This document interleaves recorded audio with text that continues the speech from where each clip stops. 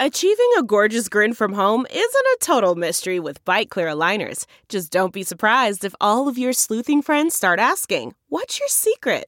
Begin by ordering your at-home impression kit today for only $14.95. Byte Clear aligners are doctor-directed and delivered to your door. Treatment costs thousands less than braces. Plus, they offer flexible financing, accept eligible insurance, and you can pay with your HSA FSA. Get 80% off your impression kit when you use code WONDERY at Byte.com. That's BYTE.com. Start your confidence journey today with Byte.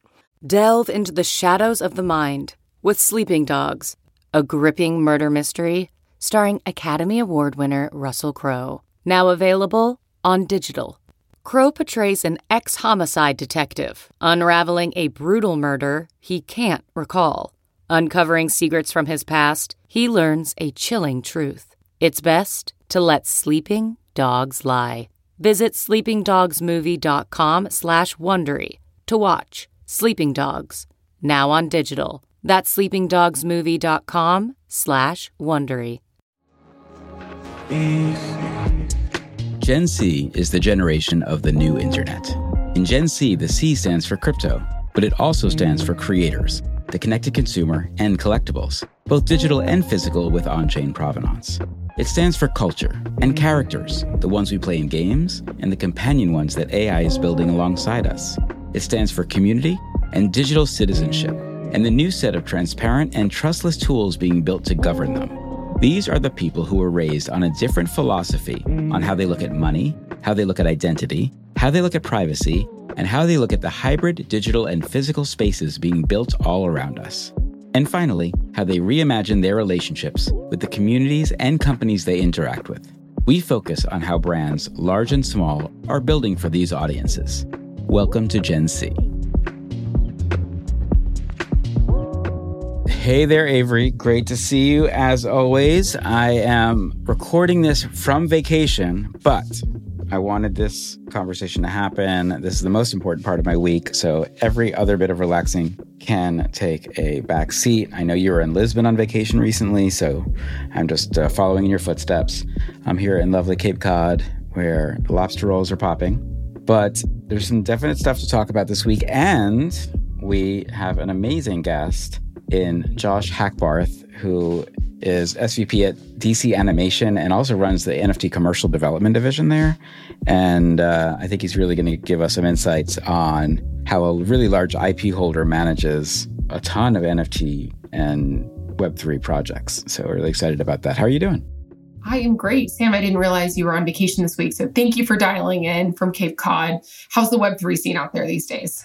I've not said the words NFT or blockchain for the last 4 days. It's been glorious. Did you try to pay for your lobster roll with crypto? I asked them if they took Dogecoin. They said no. He said, "What is that, sir? It's cash only."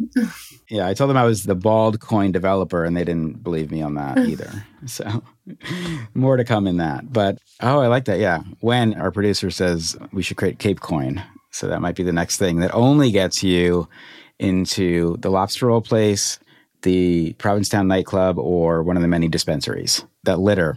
Yeah, well, I mean, whenever there's scarcity, there's an economic opportunity. This is why you make the big bucks, Avery. All right, before we talk to Josh, a couple of stories. Actually, let's combine two stories because I thought these both are very relevant to what's happening in the expansion of Web3, as you and I have been talking about. Both Ralph Lauren just recently had a big article that was released on their Web3 projects that really center around their activities in Fortnite. So again, as you correctly predicted, Web3 is expanding to not just be blockchain-based. And what I thought was really interesting about Ralph Lauren sort of diving into this, they have a couple of great NFT projects they've done. This is a build that happens in Fortnite where there's a shoe you can buy, a $10 shoe, which actually is kind of hot. I'll be honest. I looked at it and I was like, I would wear this. And then I see that they are making 300 physical versions of it. So it's kind of a connected physical digital product. I won't say the word. Thank you. I'd have to charge you. Yeah, but I feel like Ralph Lauren, and I know we're trying to get that team on pretty soon. I'm actually meeting with them next week also to try to get them to come on. But they've really been like embracing this, both from a gaming perspective, from an NFT and collectibles perspective, on-chain and off. I think you might know that team. What do you think they're up to in the Ralph Lauren world that gets them so excited about this? Yeah, I think Ralph invested early in building this sort of virtual economies team. And that's a critical decision from their leadership to staff a group who's responsible for this. I think a lot of times these initiatives are driven by like one passionate individual who might work within marketing or something like that. But Ralph actually has a team dedicated to this. Just absolutely get Alex on there. Funny enough, I'm having coffee with her right after this, so I will bring it up. Give her my best. And I think that decision really allows them to be really strategic around the way that they approach different virtual worlds. So they've done cool stuff in Zepeto. They've done cool stuff in Roblox. They're doing this cool thing in Fortnite. They're connecting it to physical products. In the NFT world, they've done some things, but they've been, I would call them pilots. They did something with Whole Suite that got access to an event, which I think was amazing, but it was also linked to their store launch in Miami. And it was also linked to them taking crypto at their Miami store. So I think that they have done a nice job of integrating their Web3 approach almost as a channel to their brand, because it never feels like a silo. It always feels as integrated into their sort of brand messaging and brand campaign. And I think that's one thing that we're seeing a lot of brands start to shift towards, is instead of launching these new communities, these new things, like treating Web3 as a campaign, we see a lot more sort of treating it as a channel. And I think Ralph has done a really nice job of that. And, without having an internal seat at the table, it seems like they're doing this for two reasons. In the short term, to drive engagement and relevance with younger demographic, because let's be honest, Ralph's core demographic is not Gen Z yet. So they're finding ways to appeal in this digital first reality to Gen Z and Sun Alpha. And then long term, I think they're paving the way to understand monetizing their digital assets and building a brand that's kind of digital first products, which I think is something that every single fashion brand needs to be thinking about. So I see that kind of playing out from both the short term and the long term perspective. The boots do look kind of hot. They look great. They look like Ralph, kind of like this 90s vibe. I didn't realize that they were actually going to produce a limited edition physical. But I think that that's even a nicer tie of this thing that is born digital first that is manifesting on physical. And the scale of Fortnite is tremendous, right? Like that's a place where they know millions of folks who are in their target audience spend time. It is not niche. It is mainstream, and it links to something that can be a little bit more of like a luxury product offering in a small sort of scarce production. So I think it's a great strategy, and I love everything that they're doing as they continue to build in this like virtual economies team. 100%. I mean, the first line in the Vogue business article about this, which we'll put in the show notes, is about Ralph Lauren expanding its presence into Fortnite as gaming proves to be a long-term strategy for luxury brands. And I do think this is something, again, you've been saying this for a long time. I think we've seen, whether it's NARS, whether it's Alo, whether it's Ralph, whether it's Balenciaga, who created their own game, Gucci, all of these folks, I think, are assuming that some percentage of this digitally connected audience is going to be a luxury product buyer soon. And as, Ralph has a lot of different lines. You don't have to go couture to be able to wear Ralph. So I think the idea of having, these boots alone are $250, which is not super expensive compared to some of the other stuff out there. And Fortnite also, the last stat I read said that 60 or 70% of their audience is over the age of 25. So I think at this point, Fortnite is really a mass play, as you mentioned, at that size of an audience. So this is just a great distribution channel. UEFN, the opportunity to build your own experiences into Fortnite is incredible. But it also, I think, just sort of reinforces what we've been talking about, which is you can own a Ralph NFT, you can play in their game world, you can, buy a digital sneaker, you can buy a physical sneaker. All of this stuff is kind of the way that the consumer wants to experience a brand in the places they want to be. And I think that Ralph really proves this. One thing I want to get your take on, though, is, so it makes sense for Ralph. I also found an article that Claire's is also going into Web3. And now I didn't know when I clicked to read this article the other day, but their creative director is Nicola Formichetti, who was Lady Gaga's creative. And so he is like a big Web3 guy. And he is really trying to push Claire's into this spot where everything from utilizing AI to create characters they're using in advertising, to pushing the boundaries of Web3 gaming, to kind of utilizing collectibles as a way to get deeper and deeper with this young female audience. Web3 seems to be a cornerstone of at least where Nicola would like Claire's to be. Do you think that this audience of younger sort of female, girls who are trying to get their ears pierced and wear kind of fun jewelry is as open to these tactics as the Ralph Lauren Fortnite audience? Yeah, it's a great question. And I want to give Kristen Patrick some flowers there of being her partner. She's a CMO and she's spearheaded a lot of these initiatives. And what I love about her sort of style of marketing leadership is she wants to be the first to try things and to lean in. I think that's kind of her signature style. And Claire's has done a lot in all formats of digital innovation, from AI to NFTs to metaverse and beyond. And I think that they're at a place of looking to reboot the brand and move beyond that kind of ear piercing only type thing. I think they benefited from a lot of the 90s and early 2000s nostalgia that we're seeing just from a cultural side right now. And I think creatively and earned media wise, they've been out punching their impact by doing things that are a little bit unexpected. They've also done a really cool experience in Roblox. I believe it's called Shimmerverse. And they've been playing in these places where the younger demographics are. So I think that their consumers are interested in this type of thing. They are interested in seeing Claire's show up in new places. I think it's really interesting to see Claire's continue to lean into doing things at the forefront of digital innovation. And some of them really hit, some of them not so much, but they continue to sort of be at the forefront of digital marketing innovation and quick to react. And, as AI becomes a tool that people use more and more, they've mentioned utilizing ChatGPT, utilizing Midjourney for things like their advertisements, which I think is a bold step for a brand. As you and I have talked about, there's some danger sometimes in the idea of utilizing these language models that may be trained on other IP, but they seem all in on the ability of trying to do it. So there is something I think that feels really, smart about at least levering into a new toolkit to talk to a new audience in a new way. Yeah, and everyone should also check out their new piercing. I think they've rebranded piercing to be a pierced studio. And it looks very different than probably when you got your ears pierced. I got my ears pierced at Claire's actually when I was 10. I think it was my 10th birthday. And I have, a very specific memory of that. I think it's a memory that many millennial women have. But Claire's is back and they're fresh and they're catering to Gen Z and Gen Alpha. And that includes showing up in these digital first environments and realities and embracing things like Web3 and AI and everything that comes along with it. And a little alpha here for those who may not know Claire's, they are trying to treat your ears the way Crocs uses gibbets to adorn your Crocs. So part of what Claire's is doing is utilizing these toolkits to drive new design of earrings, fill up your ears with as many badges as possible. Okay, the final story I want to talk about before we get to Josh is one that I'm having a little trouble with. So I want you to give me your take on, which is as a Gen Xer, but who also did a lot of reading as a lonely young child. I got really into kind of understanding the Beat movement, Jack Kerouac, Allen Ginsberg, etc. And there is a gallery which is debuting a collection, an art collection of Allen Ginsberg's photographs.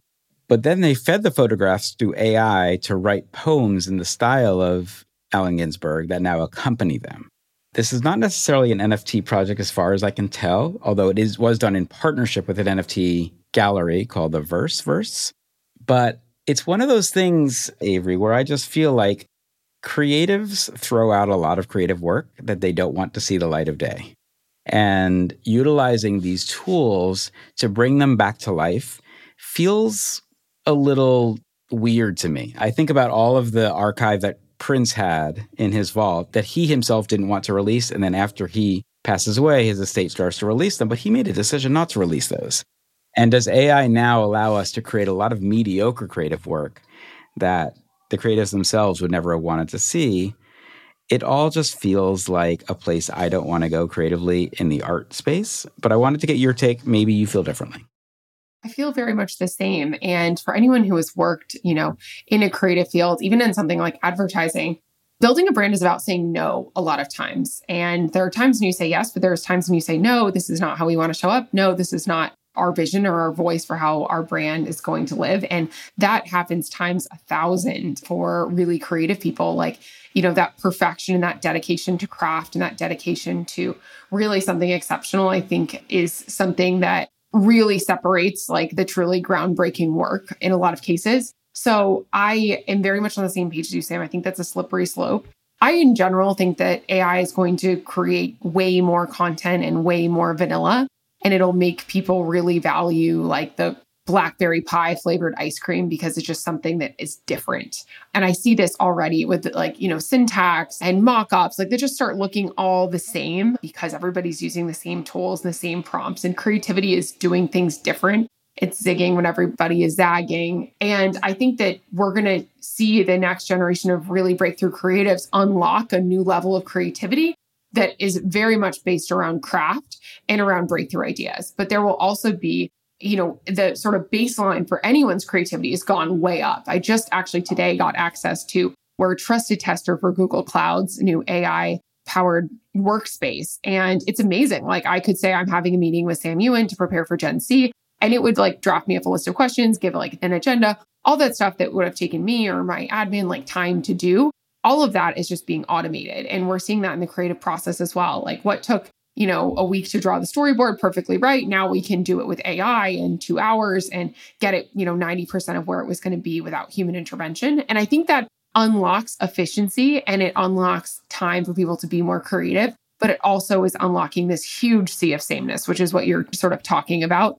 And, all of this can be inspired by people, but that's not a real poem from Allen Ginsberg, right? Like that isn't something that he approved. And I think it'll ultimately make the true, actual real life human even more valuable. That's kind of my hot take is there will be way more and it will drive down the cost of the everyday, but it'll drive up the cost of the real authenticated, moment and thing because it'll be even more scarce and valuable. Yeah, I was reading a story about the artist Francis Bacon, who would get into really emotional states and shred most of his work. And so his gallery assigned an assistant who would come and take the work as quick as possible out of his studio so that he could at least look at it when he was not in an emotional state. But I also sort of love the fact that there's just not that much Francis Bacon art in the world because he emotionally at some point was like, it's not worth it. I don't want this out there. And he would, take scissors to it or a knife. And that's part of what makes the lore of him as an incredible British artist. So there is something, I think, about letting it be only what it is and not having to create more. And to your point, yeah, this is not a Ginsberg poem. No matter how much you train it on a Ginsberg model, it's still never going to be that. It's kind of like a signature. You can have a stamp of someone's signature and that's somewhat special, but it's the real Sharpie. It's that smudge. It's that real that ultimately matters. And it's the story that you met, them at a club in Ibiza at 3 a.m, which is where I meet all my celebrities. Did that happen to you recently, Sam? I haven't been to Ibiza in a minute, but what's not utilizing AI is all the questions that we came up with for our guest, Josh Hackbarth, SVP of DC Animation and NFT Commercial Development, who will come up right after the break. See you then.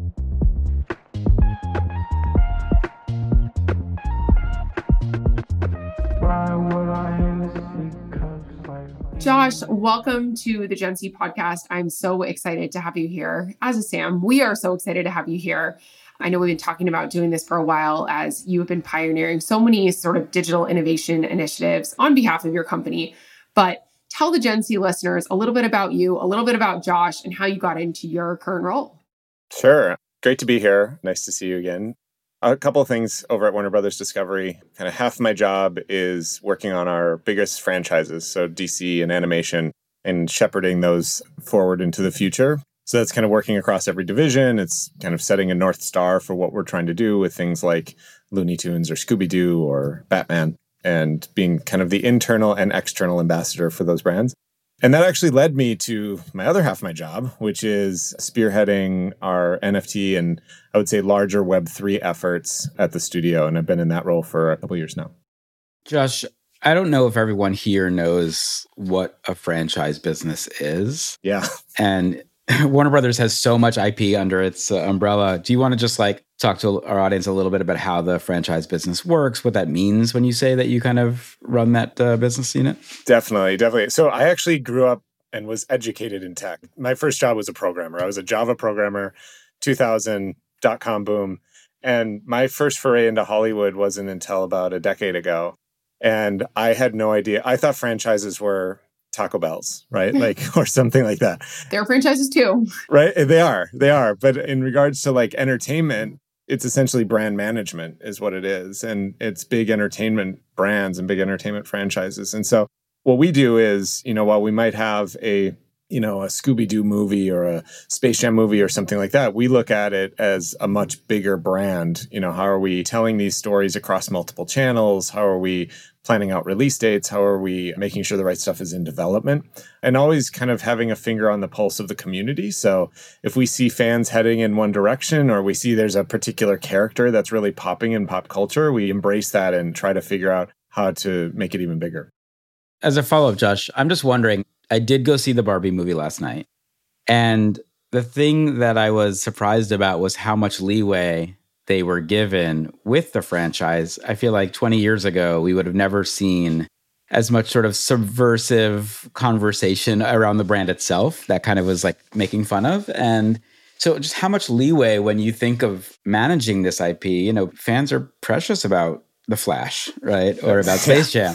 But consumer taste changes, and as does creative sort of acceptance. So just like, how do you think about it through the lens of evolving a franchise to a more modern media conversation?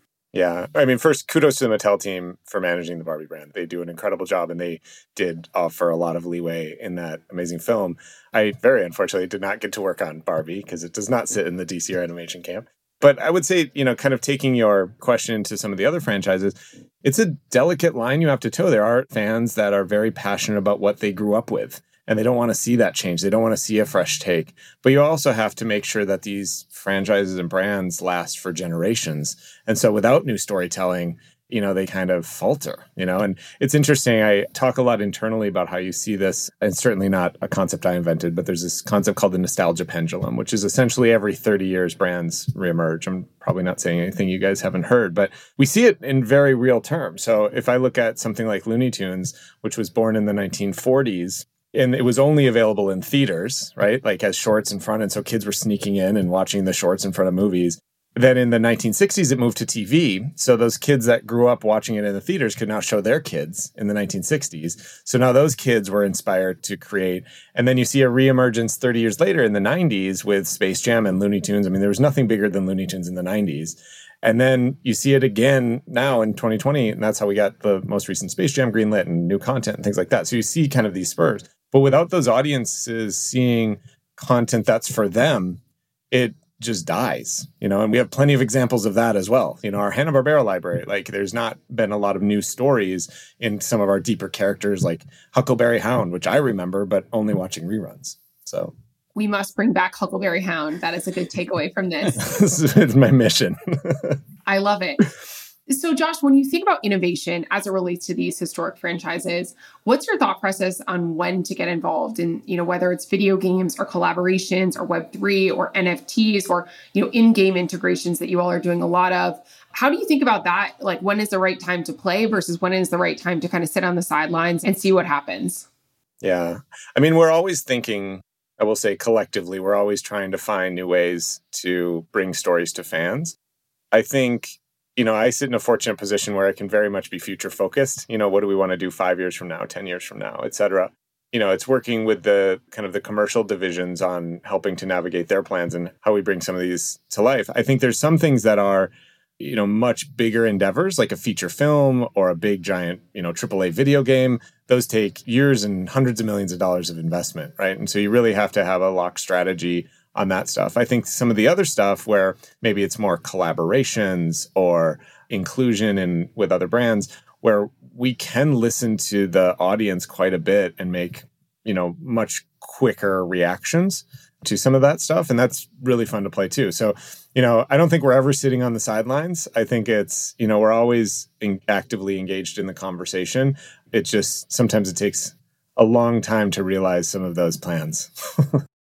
And Josh, I think a lot about how those early films came to life and they were so much tied to the commerce of toys and lunchboxes and wearables and all of that kind of stuff. How did you, or like when did you first start thinking about the idea that digital collectibles would be attractive? Because I assume that probably happened a little bit before this recent NFT boom. Yeah.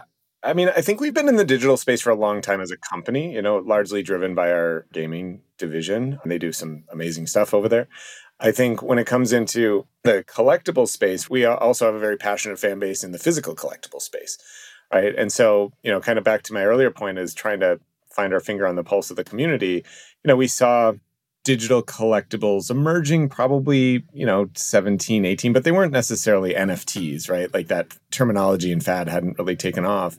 Where we really started to embrace it in a big way is kind of like when everybody else did at the Beeple sale in March of 2021. That was the eye-opening moment. Like, oh, this is a thing. For so many people, right? It was like, oh, this is not just a fad. This is a real thing. And, we saw a lot of other great brands that we respect jumping into the space. And so, we kind of looked at our fan base, realized there was some overlap in kind of that underground tech sector and love of our IP. And so we just, wanted to test a few things. And I will say, like, it's what we're still doing. I think everybody's still doing. They're trying to find their footing in the space. But what we love about digital collectibles and kind of where it's emerging, and I'm sure we'll get into this a little bit later, but is I think it's a very future-focused initiative, right? So like my kids growing up now, they would much prefer to have digital gifts or Robux, frankly. That's where they spend their money versus, when I was a kid, I was growing up collecting physical baseball cards.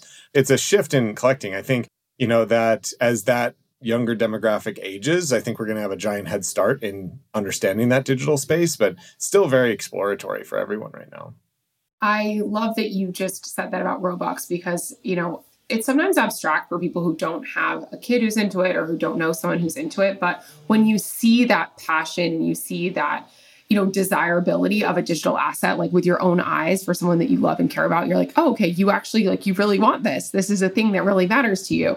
And you'd rather have a digital item than a physical item. It really is that aha moment that clicks. And, I think you're exactly right. Everybody's sort of finding what's the right place to participate, knowing this is a long-term game, but there's also short and medium-term opportunities. So you and your team have done a number of projects that use NFTs. That's sort of the core of the experience. How do you think fans have received these projects? And was there one that might have been your favorite? I loved the Looney Tunes move. You were very early with that, with Space Jam. And you've also done stuff with Batman, with Game of Thrones. Across all of those, how do you think fans have received those programs? And do you have a favorite one that really stood out to you, whether it was your favorite because you loved it or you learned the most from it? Yeah, great question. So for a little bit of context on our structure, we work as a licensor. So we are not, producing the NFTs ourselves. We work with some great partners out there. That does remove our ability to shift at whim because, it's essentially through a licensed partnership. But again, we've been fortunate to find lots of great partners and some that haven't worked, right? And so I think we learned from that as well. Our first foray into this space in a big way was with our Space Jam drop in summer of 2021. It was kind of the height of all the NFTs. We wanted to do something that was kind of special, a little trading cardy, and really drive more eyeballs to the movie. The concept of utility hadn't really been broached that early or that it was going to be such a big thing. And that was kind of a one and done project. And it was well received by both, I think, the kind of the Space Jam fans, of which there are many, but also where we were more kind of conscious about was catering to the people that were already in the Web3 space, very early movers. And we wanted to make sure we didn't feel like big brand coming in and exploiting, this move. We started off with Space Jam. We did another drop a little bit later with a big event we had called DC Fandom, where it was a similar kind of thing where we dropped some free NFTs if you were to go see the latest in DC news. And then our first, real revenue driving drop was with The Matrix in November of 21. And that was fascinating to see because we had no idea, what it was going to do. It was our first kind of foray into generative art. And it just took off like crazy. Part of it was the timing of when it all happened, but also it's The Matrix. And we know we have so many ways we can continue to tell that story in the Web3 space. And that's kind of the point in time where we started to take it a little bit more serious and formed my role and my team to dive in further. And so since then, we've had some bigger projects. I would say probably the biggest one we have right now is focused on DC. It's around our bat cowl community. So we did a generative project and we ended up selling about 11,000 unique bat cowls. And that community has been, I can't even describe how amazing it is, not just from a kind of head of NFTs perspective, but just as a franchise lead, we're creating connections with fans that we've never been able to have before. And that's what we're keep trying to do with all of these projects is what haven't we been able to do in the past because of X, Y, or Z, usually tech constraints? And what does this allow us to do, hopefully now, but largely for the future, right? And, some of the projects have been hard to maintain the expectations from fans, but it's just because you just get used to this immediacy of deliverables. And it's hard because the tech is a little bit further behind everyone's ambition right now, as always.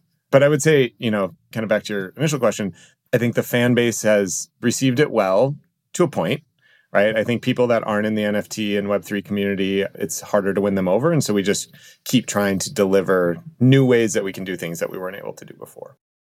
So, fun fact, the agency I was with in 2020, we did one of the first Warner Brothers Discovery NFTs, which was for Bird Girl on Adult Swim. Oh, yeah. I have one of those. Yeah, during South by Southwest. South by Southwest, yeah. Yeah. Which was, I think we did it as part of like a Clubhouse audio drop or something like that. Yeah. You were ahead of the time, even for our own company. So, it was fun times. Yeah. But I sort of pick up on something you just said, which was the tech still isn't where we want it to be. And I think all of us agree with that. But I think as someone who oversees these franchises, is really interested in the innovation space, how do you think that these franchises evolve in these connected worlds? What would you like to see? And that either may be coming or that you hope someone else builds? Because even when you're talking about the Batman Cowboy Club, having this audience that's super excited, that's 11,000 strong, that is engaging with you in ways you weren't expecting, feels like a powerful opportunity to create just a deeper relationship. But Discord isn't always the way to do that, right? So how would you like to see this stuff evolve? Yeah. Discord, we could talk at length about keeping those communities going. I'm in there a lot. When I say, our ambitions are a bit further ahead than the tech is right now, I think how we see digital collectibles is it's eventually will be your own toy box. Right. And much like in the physical space, I can show my kids all the toys that I played with when I was a kid. I think in the future, they will also be able to do that with their kids. But that becomes, decentralized digital ownership. And that means you have to be able to have your stuff and be able to move it where you want to move it and things like that. And I think all the partners that we work with are very supportive and excited about that future as well. It's just really, really hard to do that. I think it's very easy to talk about blockchain as this big thing, but when you get into the weeds and be able to move things around, it gets really hard. Josh, I'm pleasantly surprised to see your view of Web3 still remains kind of blockchain backed. I think the conversations Sam and I have been having over the last 6 months are a lot around how brands are looking at Web3 as a little bit more expansive. I'll say from the Vayner perspective, bucketing in environments like Roblox into that as kind of adjacent and aligned to the same principles that make the NFT community, as you described it, care so much about these digital assets. It's all about this ownable internet that can be personalized and has all these, components that are immersive and beyond what you can experience in today's websites. I think it's interesting that you say that your ambitions are ahead of the tech, because I think for a lot of the stuff that we've done, and we haven't had the chance to work together yet, the tech isn't the only problem. I think it's the consumer adoption, and it's the chicken or the egg, right? Is it the consumers aren't adopting because the tech isn't there, or is the tech not there because consumers aren't adopting this at the right rate? What's your kind of perspective on how you define Web3 and your role at DC and Warner Brothers Animation? Yeah, I think we're all witnessing an evolution in kind of the foundation of commerce, I guess. And I think if you want to use social as being the Web 2 of it all, right? Moving from kind of a marketing product and content structure of, the 90s, early 2000s, going over to kind of those 3 C's of social content, community, and commerce. I think we're seeing an evolution of those buckets again, right?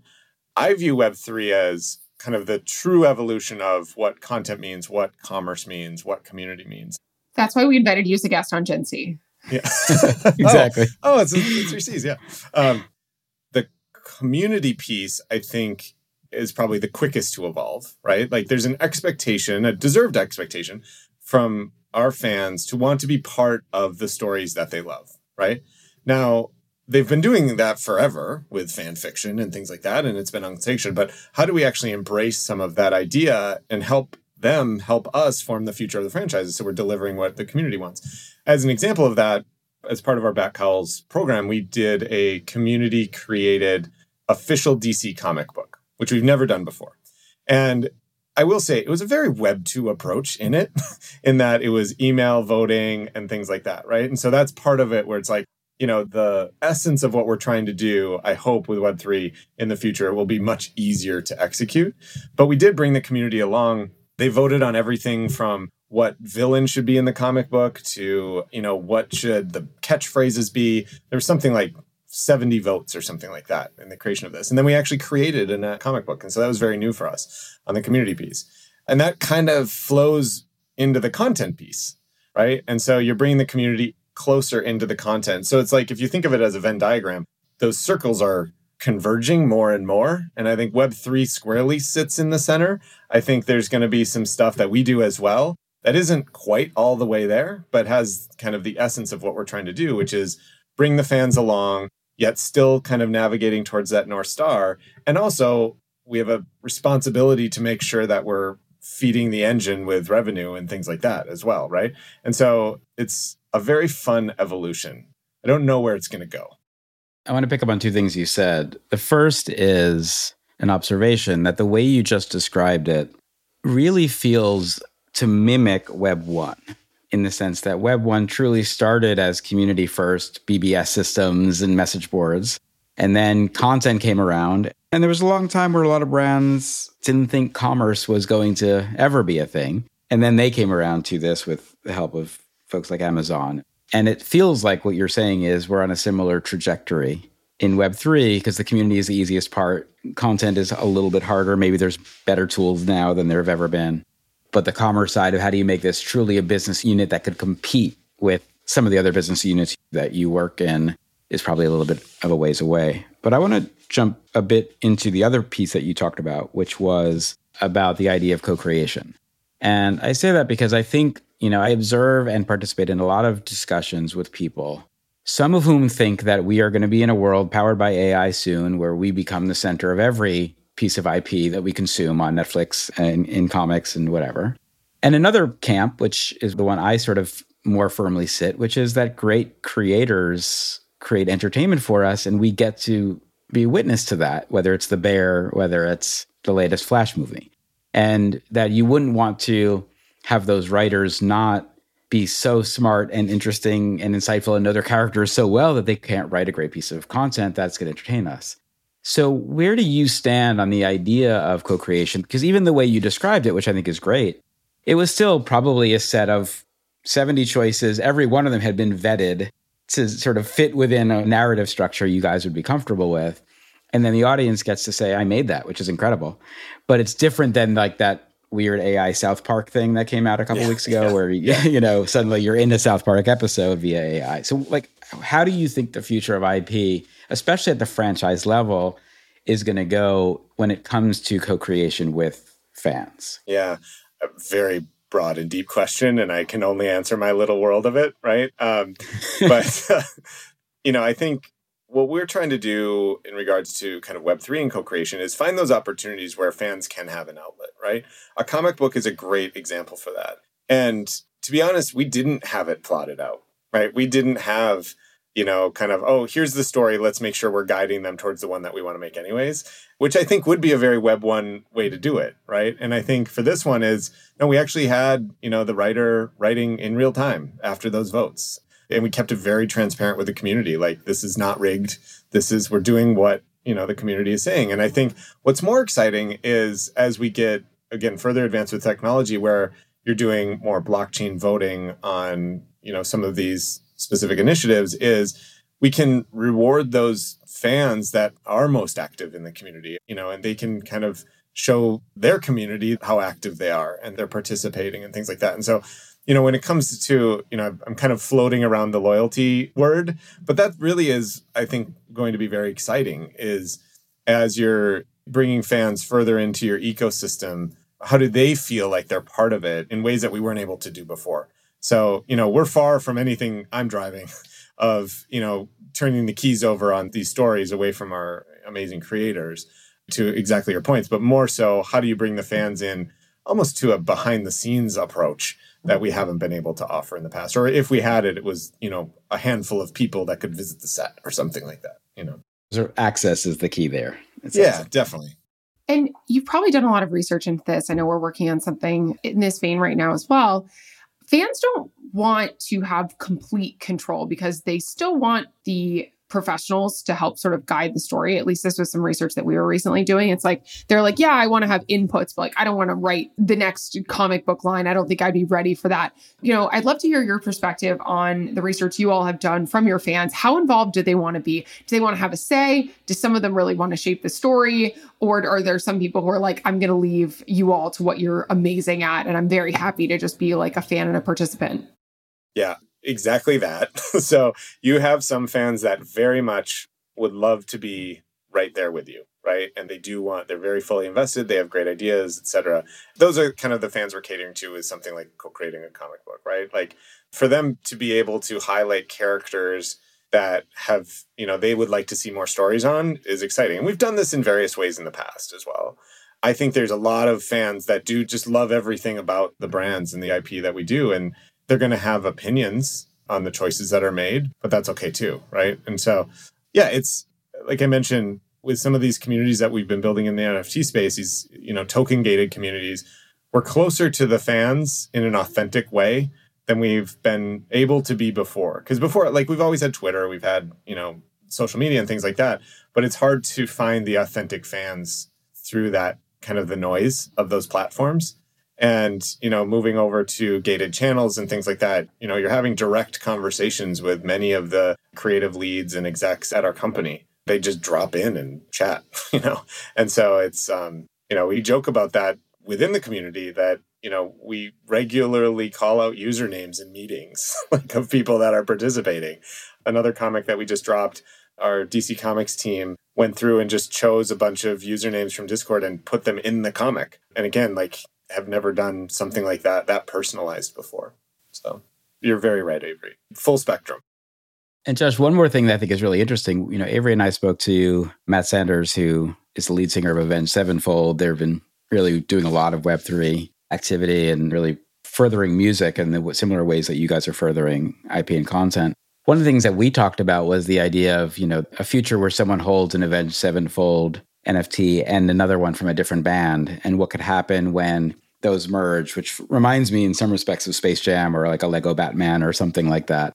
And I wonder, the opportunity when someone holds Space Jam and Game of Thrones, NFTs that you guys have been involved with, what you can do for that fan.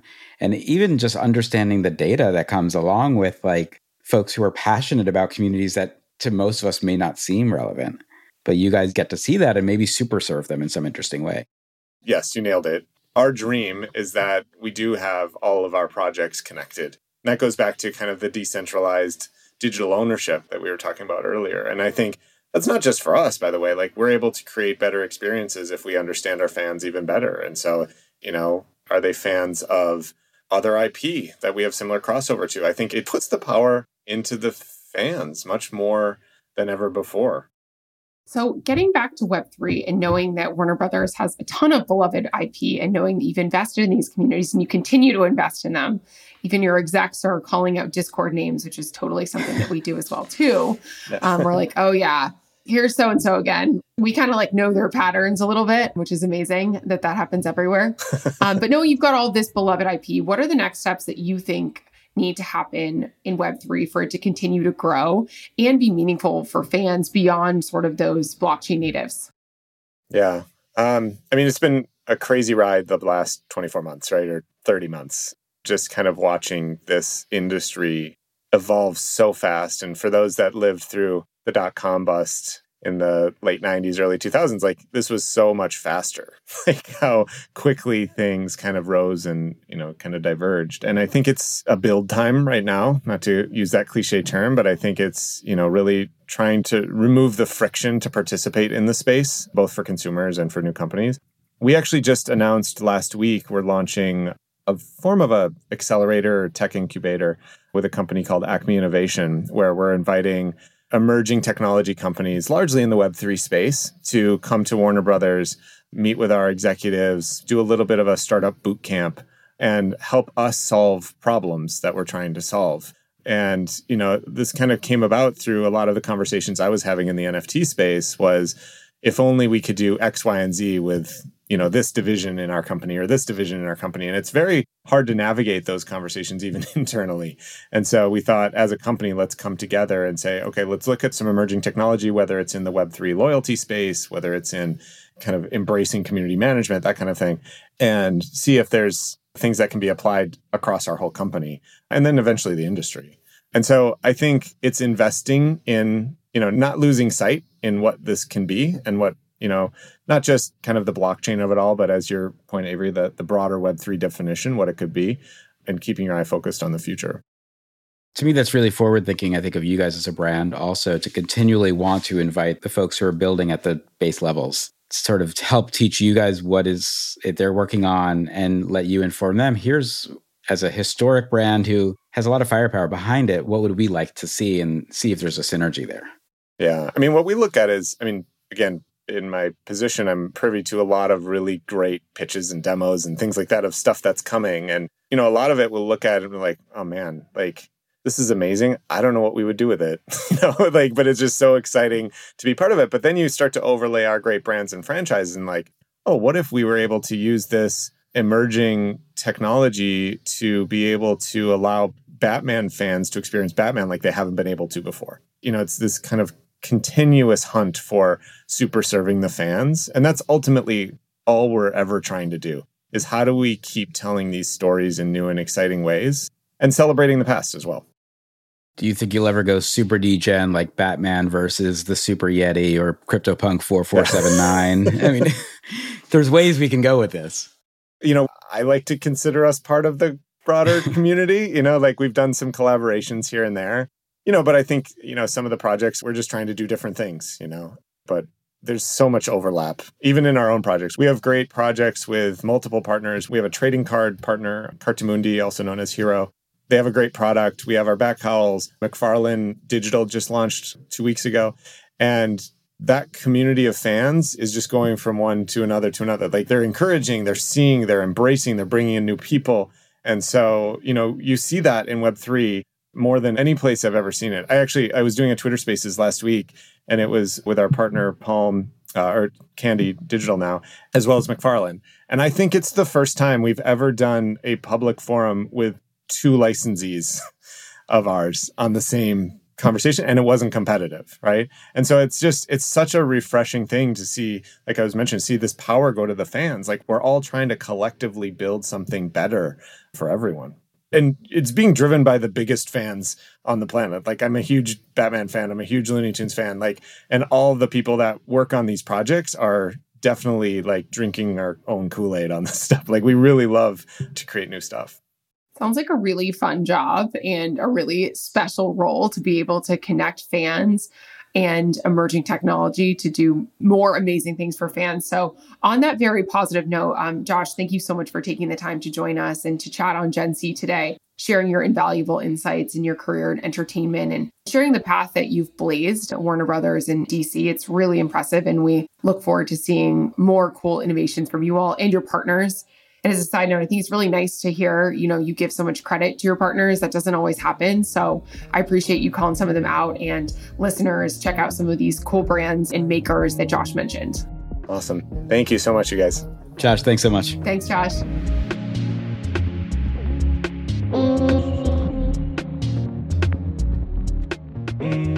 Avery, thank you for connecting us to Josh. That was a fantastic conversation. My first time meeting him, but been a fan of a lot of the projects that they released with DC, and I do think they were one of the earliest that I can think of the kind of large IP holders to come into this space. So great conversation.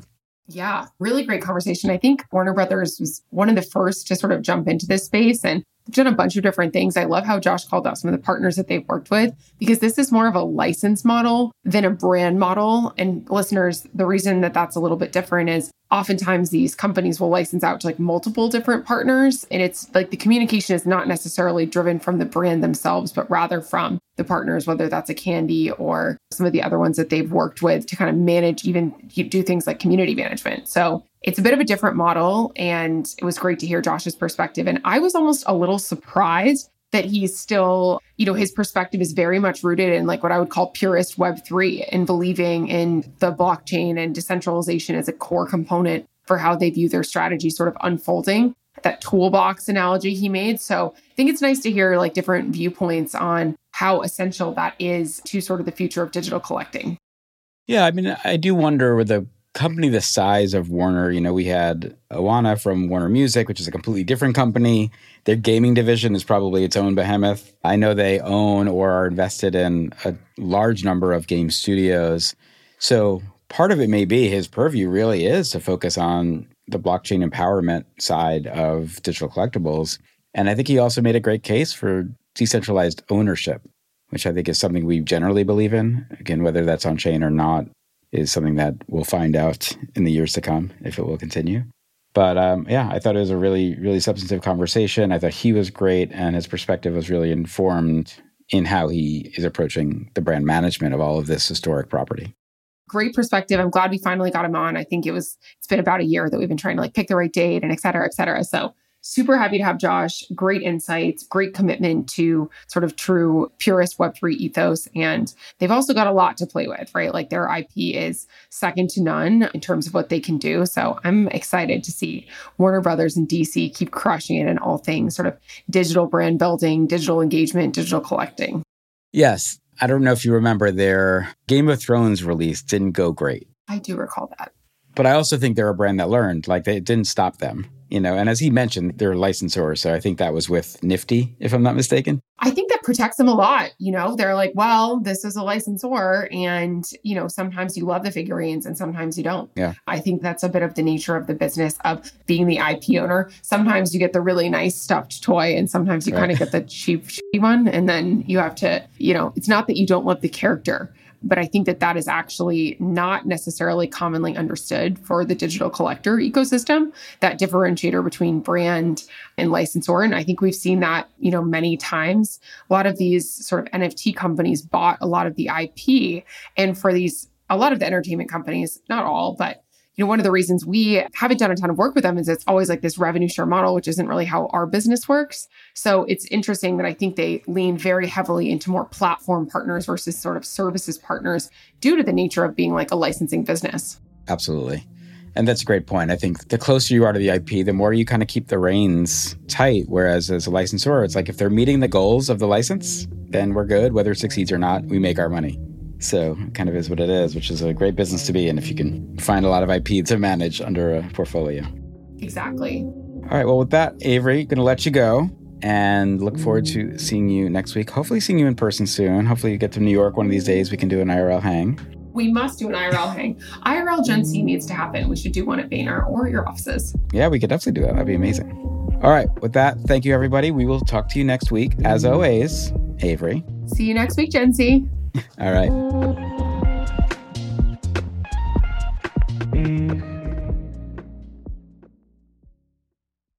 Look around. You can find cars like these on AutoTrader. New cars, used cars, electric cars, maybe even flying cars. Okay, no flying cars, but as soon as they get invented, they'll be on AutoTrader. Just you wait. AutoTrader. Hopefully this is the last time you hear this ad, because with Chime Checking Account, features like fee-free overdraft up to $200 with SpotMe and getting paid up to 2 days early with direct deposit, you can probably treat yourself to an ad-free upgrade to spend more time listening to your favorite podcasts. Or at least grab yourself an extra morning latte this month. Join millions of Chime members who work on their financial progress with fee-free overdraft and no monthly fees. When you find new ways to save, you can reach your financial goals easier and still have the occasional treat. Take more control of your finances and say goodbye to monthly fees. Open your account in minutes at chime.com/goals24. That's chime.com/goals24. Chime feels like progress. Banking services and debit card provided by the Bancorp Bank N.A. or Stride Bank N.A. members FDIC. SpotMe eligibility requirements and overdraft limits apply. Terms and conditions apply. Go to chime.com/disclosures for details.